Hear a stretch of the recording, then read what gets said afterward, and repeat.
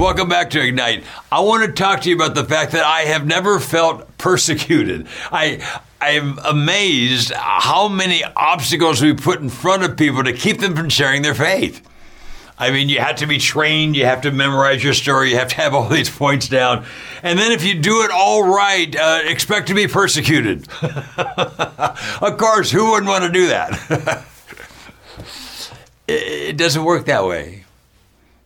Let me do a little sidestep here. The persecution of Christians right now is out of control.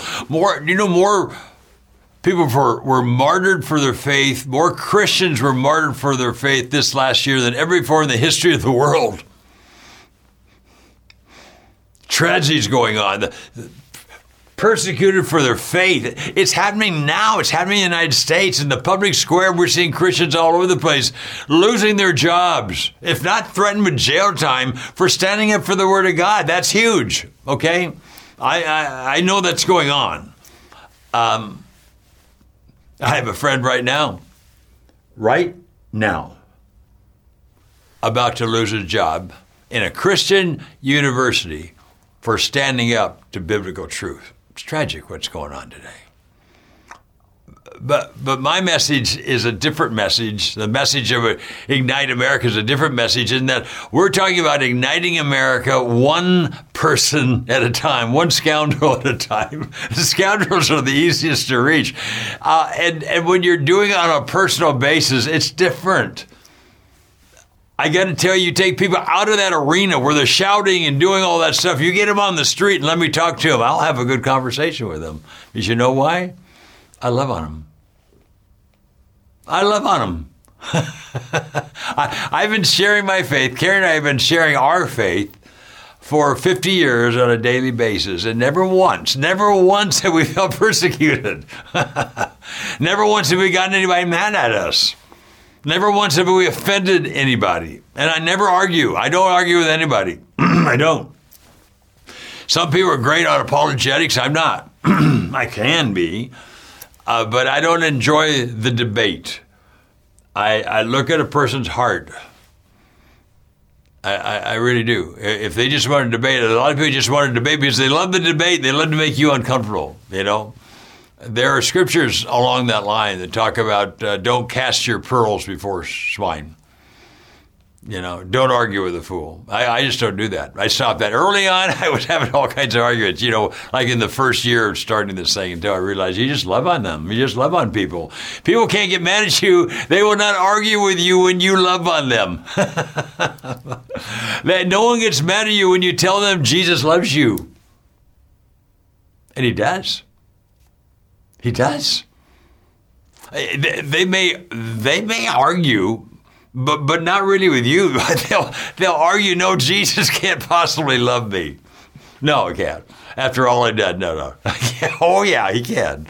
No. Yeah, he can. Actually, you know, he loves all of us the same. What? I jumped in a Detroit taxi one day. I was going just from the Marriott over to, we used to call it Cobo Hall, for the Autorama car show. And it was a very short walk, but it was 7 degrees outside, and I'm from California, so I jumped in a taxi. I said, just a short ride, but I'll give you a big tip. He yelled at me loudly. No short guy, non-Muslim, one of the few non-Muslim taxi drivers in Detroit. Scruffy guy, looked 10 years older than me, probably 20 years younger. The steering wheel was higher than him. Scruffy. I don't want a tip. I just said, you know, we'll do a short ride, but I'll give you a big tip. And he's yelling at me, I don't want a tip. I said, sir, why don't you want a tip? I'm a bad person. I don't deserve a tip. At this point, you could easily surmise that he may run this car into the next flagpole. I'd be like, this guy is out of control.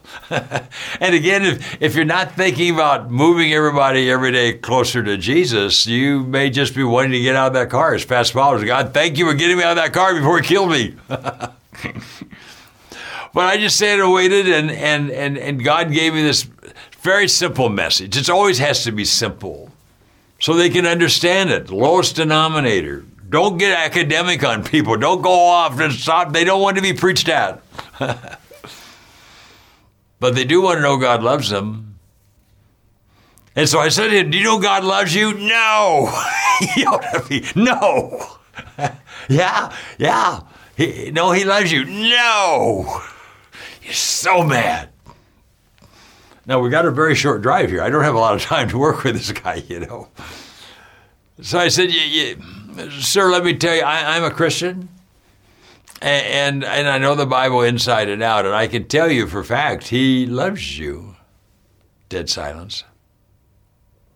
I said, it gets even better than that. Do you know that he loves you as much as he's ever loved anybody, ever? Dead silence. My mind's racing, I'm thinking, and it comes to me. It gets even better. Do you know that he loves you as much as he loves his own son, Jesus Christ? Dead silence. Wow.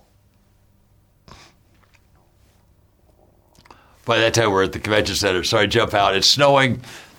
He puts the window down. I remember the salt in the windows. The window goes down. He's looking at me. He doesn't know what to say, just blank face. I looked at him and said, sir, I just want you to know God put me in your taxi right now because he loves you and he wants you to spend eternity with him. And then I gave him a really big tip. I said, God bless you, have a great day. And I walked away. Yes. Did I get him saved? Oh, of course not.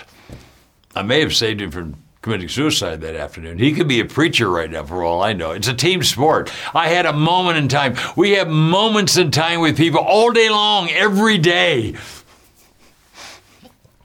Take advantage of it.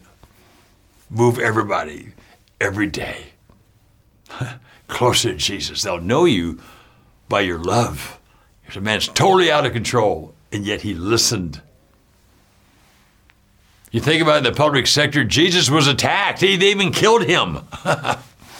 Oh, but with the people, it was a different story. The kids ran to him. Everybody ran to him because of his love. And I can tell you this, when you move everybody every day closer to Jesus, you're not going to be persecuted. At least not now. It may get worse. It may get a whole lot worse. We may be in an internment camp someday. I don't know what the future holds. But I can tell you at this moment, when you move everybody every day closer to Jesus, they will know you